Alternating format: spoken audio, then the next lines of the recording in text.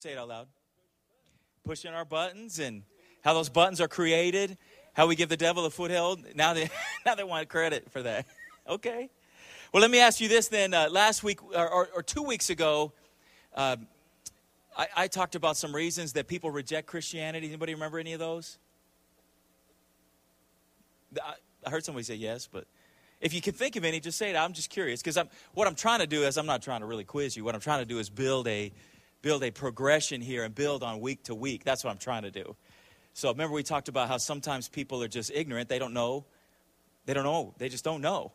And some of the people that you're around, they really, really don't know.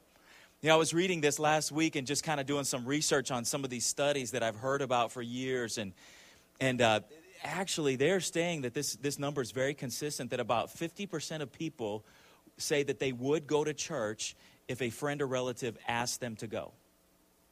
That's 50-50 chance that you wouldn't get turned down. But I know we hate rejection. I hate it. I mean, everybody hates it. Want to hear something else, an interesting statistic? Another statistic says that it takes the average person about 8 times hearing a presentation of the gospel before they respond. 8 times. Now, typically, it's not the first person who tells them. And you may be somebody that has told people and you're feeling a little frustrated because you're not getting anywhere with them, but the truth is you may just be number 3. And that's okay. Does anybody remember what we talked about last week? We covered a kind of a large portion of Scripture, and I talked about, anybody remember those things that God says that we are? Bad breath. We have bad breath. Some of us can have bad breath, that's right. I know you're not talking about your wife, right? No, okay, well, he didn't say no, but what else did we talk about? We talked about the aroma of Christ. What else? Remember we talked about how we're ministers of the gospel. God chose to use us. That he didn't choose just professional ministers, but he chose us. Anything else? Can you guys remember anything else? We're supposed to reflect the glory of the Lord. Remember that? Anybody? See all these classy eyes? It's not early, right? It's late. Okay, review. I guess review time's over. Well, let me ask you this. I find that this is true a lot of times in life that I'm trying to answer questions that people aren't really asking. You ever notice that? Seems like we have some answers, but if people aren't really asking the question, it doesn't matter what you know. They don't really care, or they're maybe not that interested. Maybe you've got some pet peeve kind of things that you've really looked into and you've studied up. Maybe you studied all about Jehovah's Witnesses, but you can't wait that none of them come to your door. So you got all this information and you're all loaded for bear, but they never show up. I find that a lot of times it's like that when we're talking with our friends about Christ. It seems like we have things that are meaningful to us, but they're not necessarily meaningful to them. And for a lot of us, the reasons we believe are sometimes personal.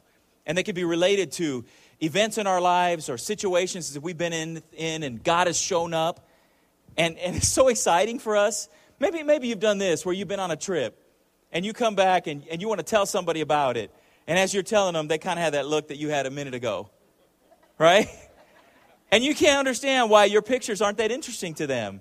And you keep saying, but look, you see, and they just don't care because they weren't there, right? And they didn't get to walk the walk you walked and experience it how you experienced. For some reason, I was telling that, I remember my dad, he would always pull out the slide projector. Anybody ever seen one of those? My dad had 2 kinds. He had one that had the big circle ones, then he had the one with the racks. Now, I mean, we'd see those pictures and we'd look at vacation pictures, and every time we get together with family, and I remember being a kid sometimes and just thinking, I don't know who these people are. But, you try to be interested. Well, I think we do that a lot. And kind of in line with that, I think a lot of times as Christians, we make the mistake that a lot of people make. Have you noticed that every discipline has its own language? Kind of its own specialized language? And I think there's a reason for that, and sometimes it's a good reason. But the reason I think sometimes is to give clarity, but really only clarity to those people who are in that discipline. Because for them, all these nuances and these words are very important because they distinguish meanings that a lot of times just go right over our heads. Like maybe you've had some kind of a medical condition and you've had to be in a doctor's office. And then they start saying these words and then all of a sudden you become a little expert, don't you, on your little field? Recently, a couple of years ago, I had to have a back surgery. And when they talked to me about lower lumbar stenosis, I had to run home and look at Google to see what that was. Yeah, I didn't know what it was. And then they talked about doing a laminectomy and a fusion and, all these things that didn't make any sense to me. But now I know. So now if somebody's talking to me about those kind of things, I feel like, yeah, I know that stuff now. Do you guys ever feel like that? And a lot of the disciplines that we're involved in have that. The military, my dad was in the military. So I grew up, watching the bulkhead. You know what that is? It's like a doorway. And he would say, do you have to go to the head? Does anybody know what that is? The restroom. Yeah, he would say, he goes, like if we had stairs, he'd say, I'm going to go up the ladder top side. That's what he would say.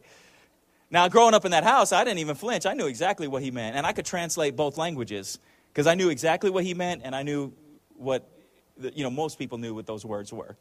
But do you realize that we as Christians do the same thing, right? We have our own language. And sometimes it's very useful, but if you're not on the in or if you're not part of the group already, it can be very confusing. Now, as a minister, we go to school and try to make ourselves feel smarter, and we talk about, let's start real easy. What is theology? Study of God. Theos, God, and then ology is study of, whatever you're talking about. Okay, so then we might talk about soteriology. You guys got that one? Some people are showing off here. I can hear them. The study of salvation. How about hamartiology? Study of sin. But I'm saying these things as a Christian when you guys are Christians and don't know these things. Right? And why would I even use those words? I mean, they don't mean anything to you. But I just jotted down some words I think we use a lot, and it just goes right over people's heads. And like, for instance, we say things like, saved. Most people today don't know what that means. Number one, they don't know what they need saved from, and then they're insulted if they think you think they need saving. How about if someone's backslidden? That's not even in the Bible probably, but we use it a lot. Rapture, the word rapture, joy, the blessed hope. These are things that I think most of us as Christians are familiar with. They're probably meaningful. And then today we're dealing a lot of times with people who are very illiterate when it comes to the scriptures, whereas just a few generations ago, most people at least have been to Sunday school a few times. So if I were to say these names like Moses, Jethro, I know you're thinking of Beverly Hillbillies, huh? Who thought that? You be honest. Okay, Sarah, Abraham. I mean, I know you know Jesus, but do you know that his name was a very common name? You know what the other name was? The Hebrew name for that was Joshua. He probably grew up with a class full of Jesuses in his day, but we don't think of it like that. Joseph, I got to tell you, there's a friend of mine, she was a pastor's daughter, and when she was growing up, I grew up near the border, and her church was doing a special thing, and they had these I Love Jesus buttons, so she wore that to school. She kept getting teased because everybody said, oh, you love Jesus, But how about these names? Peter, Paul, Mary, Hezekiah, Jeremiah, Nahum, Habakkuk, Malachi, 1st, 2nd, 3rd, Corinthians, Timothy, Peter, and John. We talk about fasting. Pastors talked about fasting. Most people don't know what that's about. They think of Gandhi maybe, but they don't think of Christians. Talk about Christian meditation. They have no idea. The Eastern religions have totally taken that away from Christianity. We talk about sin. They really don't know what that means. You might mention to them Hebrew or Greek or Aramaic. That movie that Mel Gibson did, The Passion of the Christ, he had all the words in Aramaic because that was a common language that the Jews were speaking at the time in Palestine. And he had the whole movie done in Aramaic. But people don't know what that is. I mean, certainly they don't know the language. We don't either. But I mean, if you just throw out those words, you might impress them, but they don't know what that is. So let me ask you, that doesn't do much good, does it, sometimes the way we talk? Kind of reminds me of this little clip I found. Sometimes you just can't figure out what they're saying.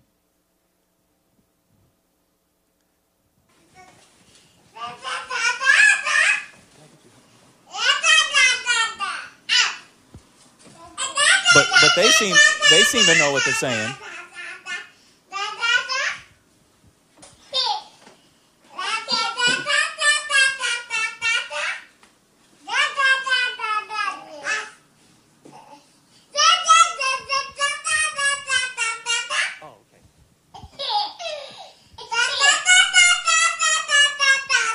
See, I think a lot of times people who are not Christians, they look at us and they think that's us.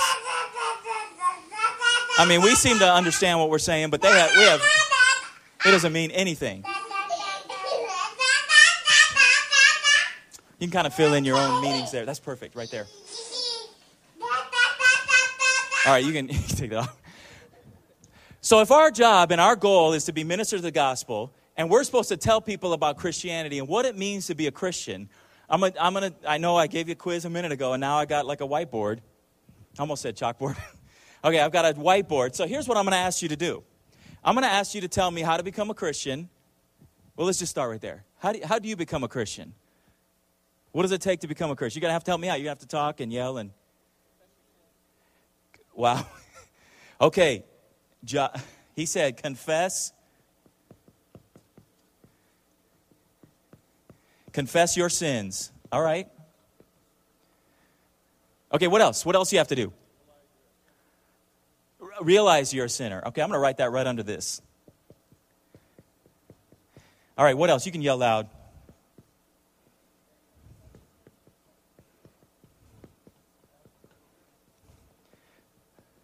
Okay, ask for forgiveness.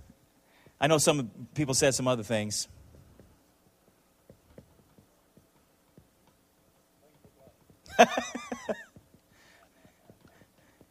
Someone said plead the blood. I can't even spell that, though.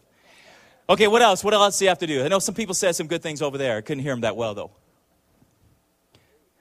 Okay, you have to believe. Ouch. Okay, believe. What else? What did you say, Jenny? You got to what? Okay, you got to hear. Okay, you got to hear. Okay, what else?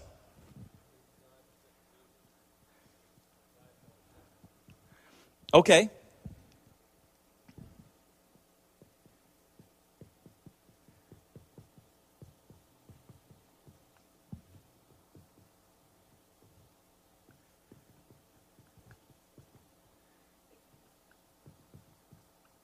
That's what he said. He said substitutionary atonement. Okay, what else? Yep, you got to realize you're a sinner and what you're saved from. What else? Anything else? Okay, you got to repent. Okay, repent or confess, I think go together. Accept Jesus in your heart.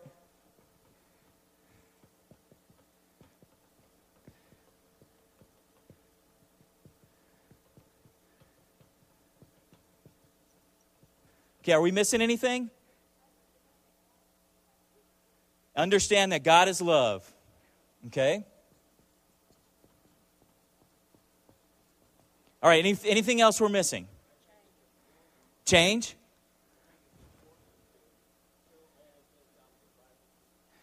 Oh, okay. Okay, you're saying you need a source of authority? Boy, that guy talks really formal. Anything else? Anything we're leaving out? Is this going to get you to heaven, all this stuff? Read the Bible.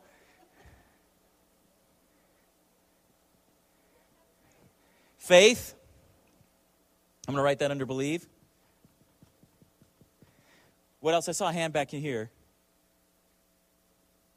Okay, let me tell you what I was trying to illustrate here, and I think you did a good job, especially that guy who said substitutionary atonement. Here's the problem. You all know what this means. And you didn't hear this all in one sitting and then get it and accept it, right? Probably your faith walk took a different turn, and probably each of us have had a different way that this happened. Let me ask this question. How many of us were raised in church, in a Christian home? At least half of you. Okay, and let's be honest. When you're raised in a home like this, a lot of this you learn growing up. It's almost osmosis. And as you're growing up, you don't remember when you learned this. You just knew it. And it all makes sense. So here's what I would like to do with you for a few minutes. I'm going to take you through a simple, very simple acrostic. And it's going to be a layered acrostic in the sense that it's progressive. And it's going to go on along with the word gospel. Now, gospel is a great word. in the scriptures, it actually means good news.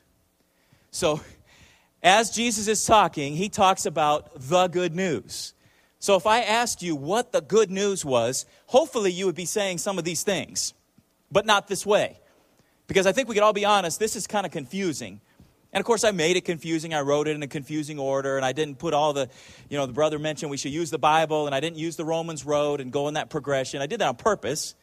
But we kind of threw it out that way on purpose. So right now, what we're going to do is we're going to go through this as the good news and see if we can make sense of this and see if there might be a good way, an easy way to tell someone what it means to be a Christian and how that works. Oh, and one really quick thing, I just want to give you a little illustration about how important this is. I heard about this on the news, and I couldn't believe it. It really happened.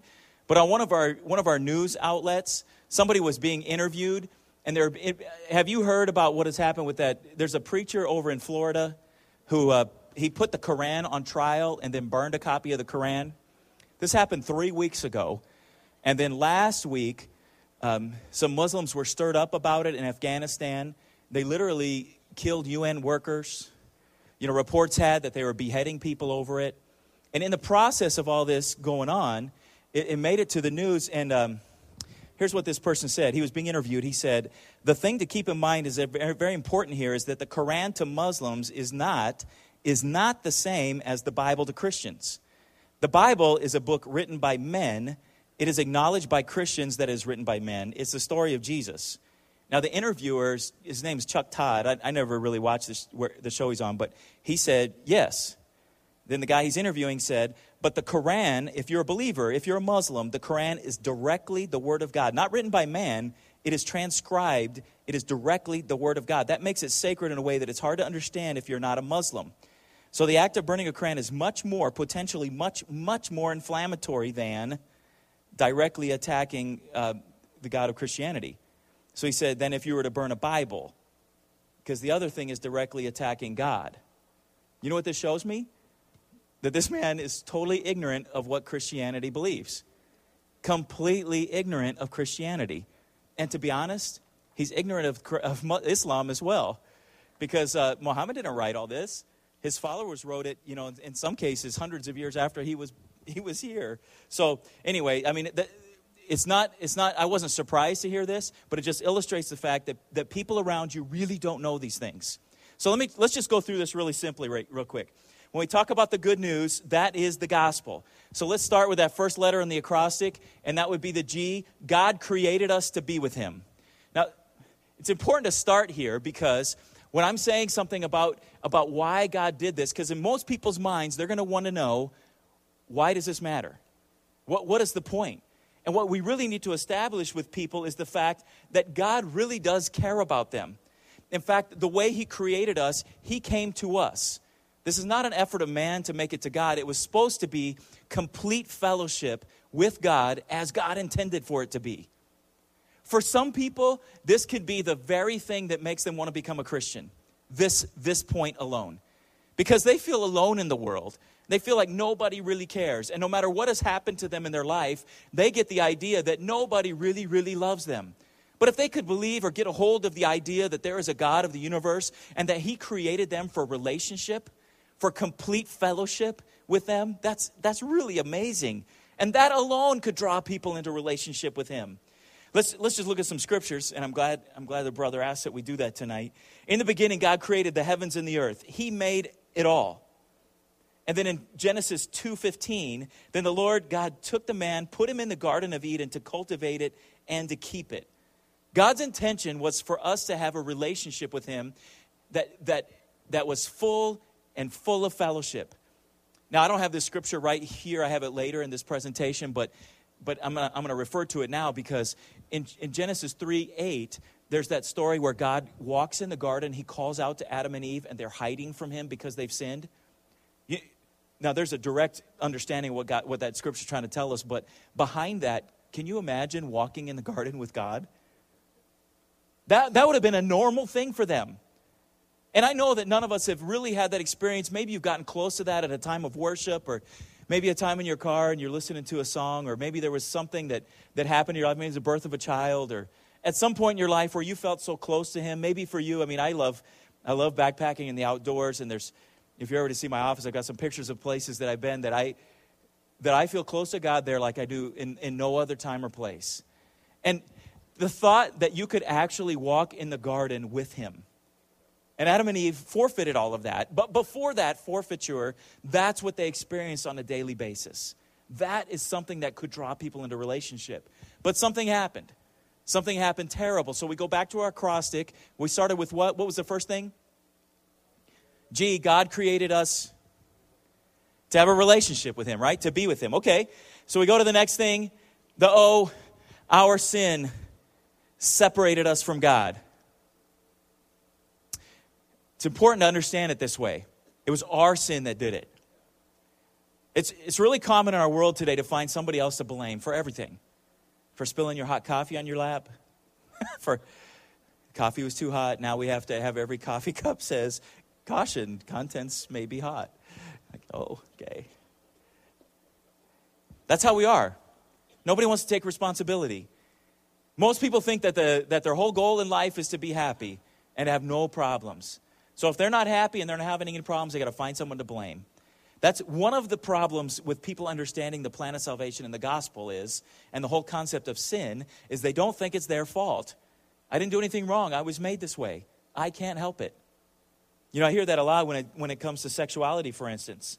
And I believe that God did create us with a sex drive, but I think the problem with our world today is that we feed that sex drive so much that it gets out of control. And it's way more of a sex drive than God intended for it to be. And if you look around, it's not hard to see how that is with the sexualized society that we live in, where we're constantly, especially men who are more visual, you're constantly confronted with image after image.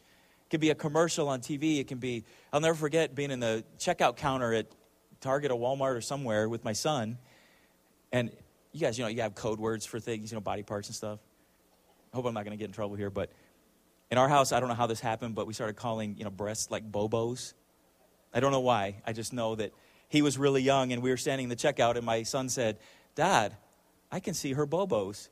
And thank God nobody knew what he was saying but me, but I'm like, oh my goodness, what is he saying? And I look over, and he's looking at a magazine just sitting right there. And, she was mostly covered, but mostly not. And that's what we're confronted with all the time. That is something that is always before us. So it's so tempting for us as human beings to blame somebody else, but it's our sin that separates us from God. So let's take a look at some of the parts of that. We have broken fellowship. What God intended is to be fellowship is now broken. And now to that verse in Genesis 3:8. They heard the sound of the Lord walking in the garden in the cool of the day, and the man and his wife hid themselves from the presence of the Lord God among the trees of the garden. All of a sudden, sin came in, and he separated them one from the other. God gives us a lot of pictures in the scriptures so that we can relate to this relationship. One of them he gives us is a man and woman relationship. And throughout scripture, those of you who have been raised in church, you know what I'm talking about, where he will talk about us as the bridegroom. The church is the bridegroom of the Lamb. That's not a mistake. Now think about your own marriage relationship or an ideal marriage relationship where there wasn't this kind of sin or separation. But when there is that sin, it brings separation and draws the two people apart. And that's the same type of thing that's happened here between us and God. Separation.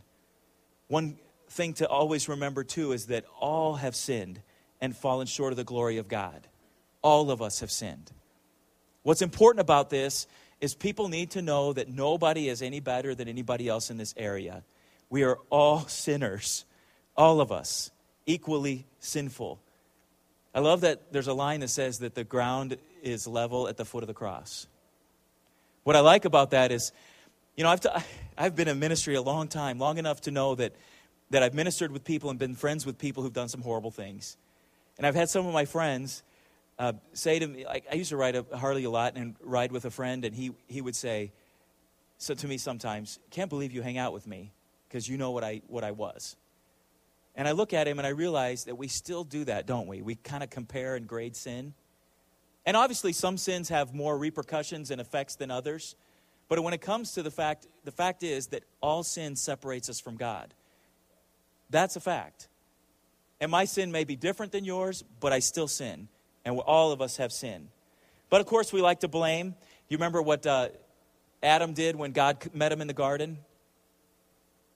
It was that woman you gave me. That's what he said. And unfortunately, men have been doing that ever since. And then she wasn't a whole lot better because she said, it wasn't me, it was the snake. Right?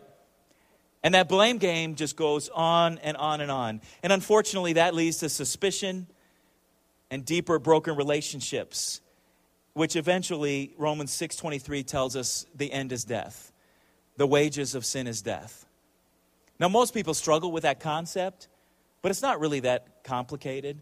It's pretty easy to show them how these choices, when they add up, they end in not only separation of relationships, but physical death in addition to spiritual death. So we have G was what? God created us for a relationship with him, to be with us. And then O was what? Our sin separated us from God. So then we move on then to S. Sins cannot be removed by good deeds. Unfortunately, we live in a world. Now, you know what? My mom told me this. My mom was a great theologian. I don't know how it happened, but I still remember these little things she would say, and maybe she got them from a preacher. I don't know. But she said this: the best lie is really close to the truth. And then I put that together with John 4 that says the devil is the father of all liars. So you know what he does? He constantly creates lies that are really close to the truth. You think about the world religions. Now, some people, some sociologists or people would tell you that, well, look, all these religions are so similar, that means none of them are true. And I would step back and say, really, is that really what it means? Or is it possible that one is true and then there's a good liar out there who's telling really good lies that are really similar to the truth?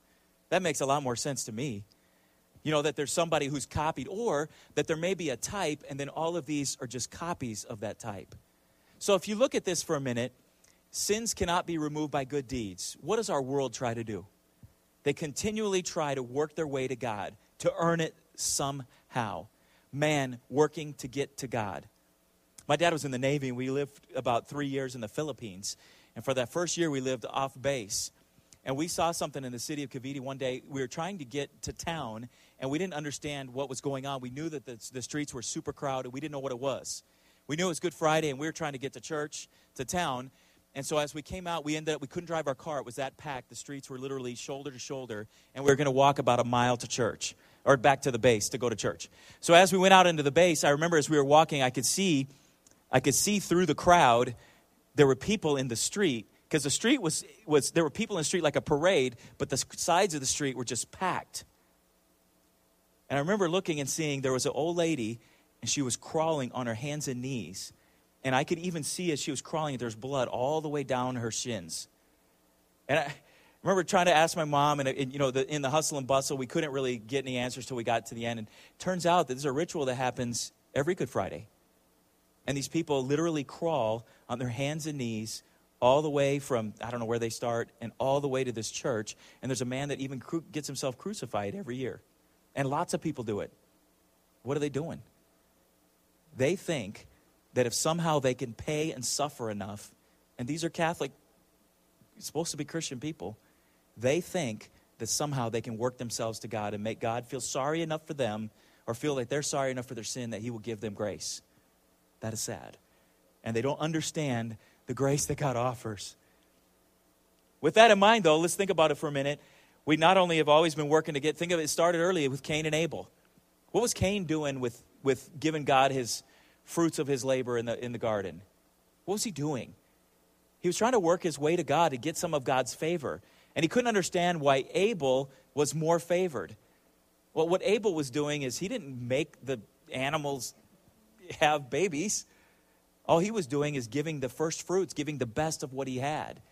There's a difference there. Oh, thanks. Let's keep moving, though. How about the 10 Commandments? The 10 Commandments were a tool that God used to show us our errors. But some people still get the ideas. I heard a preacher once say, there are 2 ways to get to heaven. I remember as a kid thinking, 2 ways to get to heaven? What are you talking about?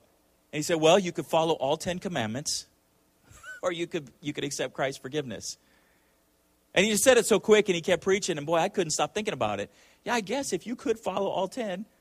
But let me ask you real quick. Anybody ever told a lie? Raise your hand if you told a lie. You can be honest. And what does that make you? It's harsh, isn't it? It does. It makes you a liar. Any of you stole anything? Ever? Don't look, Jason. And what does that make you? You know, the Bible's pretty clear. If you've broken any of these commandments, you've broken them all. And then Jesus in Matthew 5:28 said, if you look upon a woman with lust in your heart, then you've already committed adultery with her. There is no way you're going to make it on your own. You're just not. So we started off with God wanted a relationship with us, right? And then O was, okay. And then S was, sins cannot be removed by good deeds. Let's look at this next slide up here. The next day he saw Jesus coming to him and said, behold the Lamb who takes away the sins of the world. You see, God, the way he set this up, and we can argue with people about why he did it, and I've had really smart people ask or say, you know what, this whole sacrificial system is disgusting. I mean, there's blood and animals have to die, and that's just horrible. And I mean, we can discuss that, but if you want people to understand it and you take them through this progression and let them understand that for sins to be forgiven, the way God set it up is that something had to pay, and it had to be paying with blood. And then you can start to show people this image and picture, which is right here in the book of John. Jesus ends up becoming that lamb. Now, the Jews had a whole hierarchy for paying for sins, everything from doves and pigeons all the way up to a spotless, pure lamb or a bull. Can you imagine how it would be if you had to do that every time you mess up? Oh, my goodness. Oh, my goodness. What a mess that would be. None of us could keep up with that. Okay, so we have our sins separated us. Sins cannot be paid for with good deeds. So we're moving on to P. Paying the price for sin. Jesus died and rose again. Paying the price for sin. Jesus died and rose again. I have a picture of a cross here I'd just like you to look at for a minute. This symbol is recognized the world over and represents Christianity. And I've heard this said many times, and maybe you have too, and I'm not trying to be cliche, but none of us would wear a guillotine around our neck, would we? I mean, nobody would wear an electric chair. What people need to understand, if they're going to really understand the significance of this sacrifice, is when Christ paid the price, he paid an ultimate price. He died for sin, and our brother put it really clearly. He paid a price he didn't owe, and he paid it for us. He was our substitute, and his blood atoned for our sin. That's a substitutionary atonement. It is a good word. It's a good term. I know it's not one you're going to use when you talk to your friends, but it does clarify what we're talking about here. And when Christ paid this price, only the blood could have paid the whole price. Now again, I don't know why God made this the price. But you know what? He set the price, and then he paid it. So if people want to argue with that, I understand that. We can talk. But ultimately, he set the price, and then he paid it. So where's the rub? You should be so grateful. And what I think happens a lot of times is people really don't understand what he did for them, so they don't in turn feel grateful enough, because they just don't understand the severity and the depth of it. John 3:16, one of the most famous verses in Scripture. God so loved the world. Let's say it together, can we? God so loved the world that he gave his only begotten Son, that whoever believes in him shall not perish, but have eternal life. I could tell who grew up in King James there. Not as often quoted, but a great verse in the same vein, same idea, is 1 Peter 3:18. For Christ also died for sins once for all, the just for the unjust, substitutionary, so that he might bring us to God, having been put to death in the flesh, being made alive in the spirit. There's the atonement. Now when this happened, Scripture is very plain about this. Do you realize that the Scripture writers, when they wrote, people were still alive who witnessed the events firsthand. You realize that, right? That's one of the powers of the Christian Bible. When these guys on TV were talking about how the Bible this and the Bible's written by men, I'm listening to these guys and I think they are so ignorant. They just don't know what they're talking about here.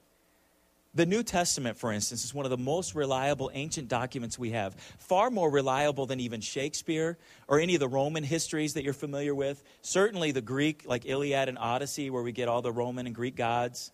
It's far more reliable.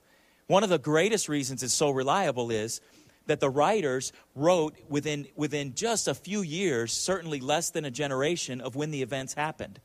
So that when they wrote, they literally used people who didn't believe in Christ, they didn't believe in his deity, and they would say, you saw this happen. So what they're doing is they're actually calling witnesses that don't agree with the truth of the gospel, but they understand what happened and they can't refute the facts. So in this case, in the New Testament, the Bible is very clear the fact that Jesus was seen by over 500 people. You have to understand that those gospels were written at a time when people were still alive who could have just said, no, he didn't. No, he wasn't. But they couldn't say that. So I just put a 500 on there. And then I put a 12 and a 40 because he was also appeared 12 separate times within the span of 40 days after the resurrection. Now, one of the things that Christians are famous for is the cross. I wish there was a way for us to wear an empty tomb. I wish there was. And if I could have found a good empty tomb picture, I would have put it up there. Because do you realize that literally every sermon in the New Testament that the New Testament preachers preached was based on the resurrection? And Paul said if the resurrection hadn't happened, then none of the rest of this would have been true. The resurrection gives the power to all of Christianity, and yet we don't talk about it that much. And understandably, we talk about the cross because our sins are forgiven, but we forget to talk about the fact that Christ rose again. And that validated everything that happened. And as the gospel writers wrote about it, they talked about the fact that not only did he rise again, but he appeared alive in 12 separate instances over a span of 40 days. Oftentimes, I don't know about you, but I think, man, I wish I could have been there for just certain things. And I'm not saying I had to be a disciple or anything like that. I would have just liked to have been there just to see some of these events take place. And I imagine over 40 days, he appeared 12 times. What was he doing the other days? I don't know. I'm weird. I just wonder where he was at, what he was doing. Maybe he saw other people and it didn't make it in the book. I don't know. But I wish I was there. Can you imagine what it would have been like? I mean, we have the examples where we see, remember Mary sees him, he says, don't touch me, I haven't ascended to the Father, and I'd like to know what that was about. Remember? You guys know your stories, right? People need to know this. They need to know what you're talking about. This is some real stuff, really exciting things. Okay, so we have the G was what? He created us for fellowship. He created us to be with him. And what was the O? Our sins separated us from him. And then S, sins cannot be paid for with good works. And then P was paying the price for sin. Christ died on the cross and rose again. Okay, so let's talk about E. Everyone who trusts in him alone has eternal life. Everyone who trusts in him alone has eternal life. Ephesians 2:8-9, great scripture. For by grace you have been saved through faith, and that not of yourselves. It is a gift of God, not as a result of works, so that no one can boast. Salvation is Christ and Christ alone. It's his work, all his work, not our work at all. Now, when I say alone, I need to emphasize this just a little bit because we live in a very pluralistic society, not unlike the New Testament, by the way, not unlike the worldview of the New Testament writers. They were coming up against a very pluralistic society there too. All that nonsense about the Greek gods, people actually believed that then. That was happening right then. All of that was going on. Not only that, Christianity came out of Judaism. So these people had to really defend their faith against other religions. So I hear Christians today talk about how tough it is, and I think, boy, you don't even know. Historically, this is pretty similar to then. But we do live in a pluralistic society, and a lot of people would love it if everybody could make it to heaven. Guess what? I do too. I wish we could all go. I'll never forget the very first time, I must have been a youth pastor maybe a month, and this little girl who got saved in our youth group, and she lived in this trailer park, and she was bringing all her friends to church. It was amazing. And we were just preaching the gospel. I didn't know any better. And I remember one night a little girl came up, and she said, she's crying, and she said, Terry told me my dad is in hell. And I'm looking at her and say, why would you say that, Terry? And she said, he is. And I said, wow. She's got a lot of tact here for a junior high girl. And I said, okay, I pulled him aside. What are you talking about? Well, her little friend, her dad was Jewish. She didn't live with her dad, but her dad was Jewish, and he had passed away, never believing on Jesus Christ. And she looked at me and she said, didn't you say Jesus was the only way to heaven? Didn't I say that? It's tough, isn't it? And that hurt. And it was really sad for me to talk to this little girl. And, I wanted to say to her so badly, well, maybe he became a Christian before he died. But he was Jewish. I'm pretty sure he didn't. So it comes down to this. A lot of people in Christianity today would like to be able to say, well, maybe he made it. Maybe God would just let anybody who really believes a lot make it. I remember a few years ago, I don't remember the name of the cult. It was in San Diego. Remember the guys dressed all alike, and they were in beds, and they thought if they committed suicide together, they would join some spaceship in the tail of Halley's Comet. Anybody remember that? I remember a commentator on TV said, but at least they really believed in something. I remember looking at her on the TV and thinking, what? Do you think that makes hell any cooler for them? Really? Is that all it takes is just to really believe in something? So if I really, really believe that I could walk through on water or through fire, then that's it? That's enough? You know what's sad about it? Is there is a plan of salvation, and I'm not trying to make it harsh, but I'm trying to explain to you, for most people, this is a really hard sticking point. But the truth of the gospel is, this is not something we're making up. I'm not saying this to be exclusionary, and I certainly didn't want to hurt that little girl's feelings or make her think her dad is in hell. I didn't want that. And I've had to do funerals for people where I really didn't know if they were made it to heaven or not. And there's times where I would honestly say, I really hope they prayed a prayer like the thief on the cross and made it to heaven. But I don't know. And here's what this should do for you. Rather than you feeling bad and thinking, I don't think I can tell people that because I don't want to believe that. I'm sorry if you don't want to believe that. What it should do is really motivate you to tell them the truth. Because there are lost people and hell is real. And besides the fact that we didn't make this up, this isn't something I'm saying. Let's look at what Jesus said. These are Jesus' words himself. I am the way, the truth, and the life. No one comes to the Father except through me. Anytime somebody tries to say Jesus was a good teacher, you can honestly say, well, he had to be more than that. Because if he was just a good teacher and he said this, and it's not true, he's not very good. No good man would say this if it wasn't true, unless it was really true. So he was either a liar, or he was out of his mind, or it's the truth. It doesn't leave us very many choices. Okay, let's look at this next thing here. And this is one of the most exciting parts. God created us to be with him forever, all right? Our sins separated us from God. Sins cannot be paid for with good works. What was P? Paying the price for sin. Jesus died on the cross and rose again. What was E?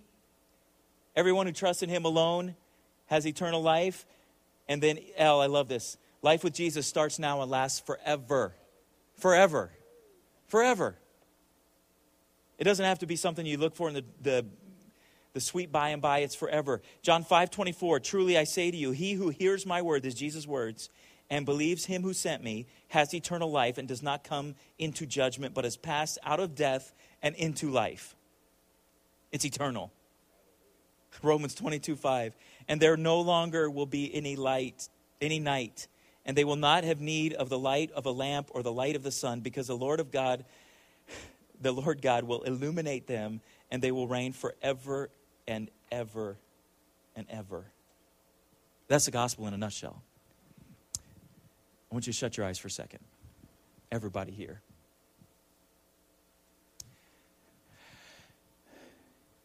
I don't know if anybody may have come into this room here on a Wednesday night and you yourself have never heard this put this way before, but it's possible. So I want to ask you really quickly, if there's somebody here who would like right now to just surrender their life to this God who loves them and wants that relationship with them. And maybe as we've talked tonight, you realize, you know what, I've done things that were wrong and I need to get this cleared up. It's my fault. I see that now and I want it to change. Anybody like that? Want to start their life with Jesus now and live it forever? Anybody? If that's you, just raise your hand really quickly. All right. You can open your eyes. I'm guessing you're all making it, which is good. But I'm also guessing that some of you know some people who are not. And I know that this is something that is really hard for us to get through our minds. I know that some of us, even now, even as I was talking tonight, I was not only remembering that junior high girl, but I was remembering other people that I've talked to who I've tried to convince that this is the truth and they're not believing. And as I mentioned funerals, I was thinking about some sad funerals I've had to do. I don't want that for anybody. In the next couple of weeks, we're going to talk about some of our motivations to share the gospel, and it's going to be uncomfortable. But what I want to know is, if you would stand with me for a minute and we could spend some time of prayer, specifically for somebody you know who needs to know. And here's what I would like to do just to make it a little bit more real and to add a little bit of accountability. If you could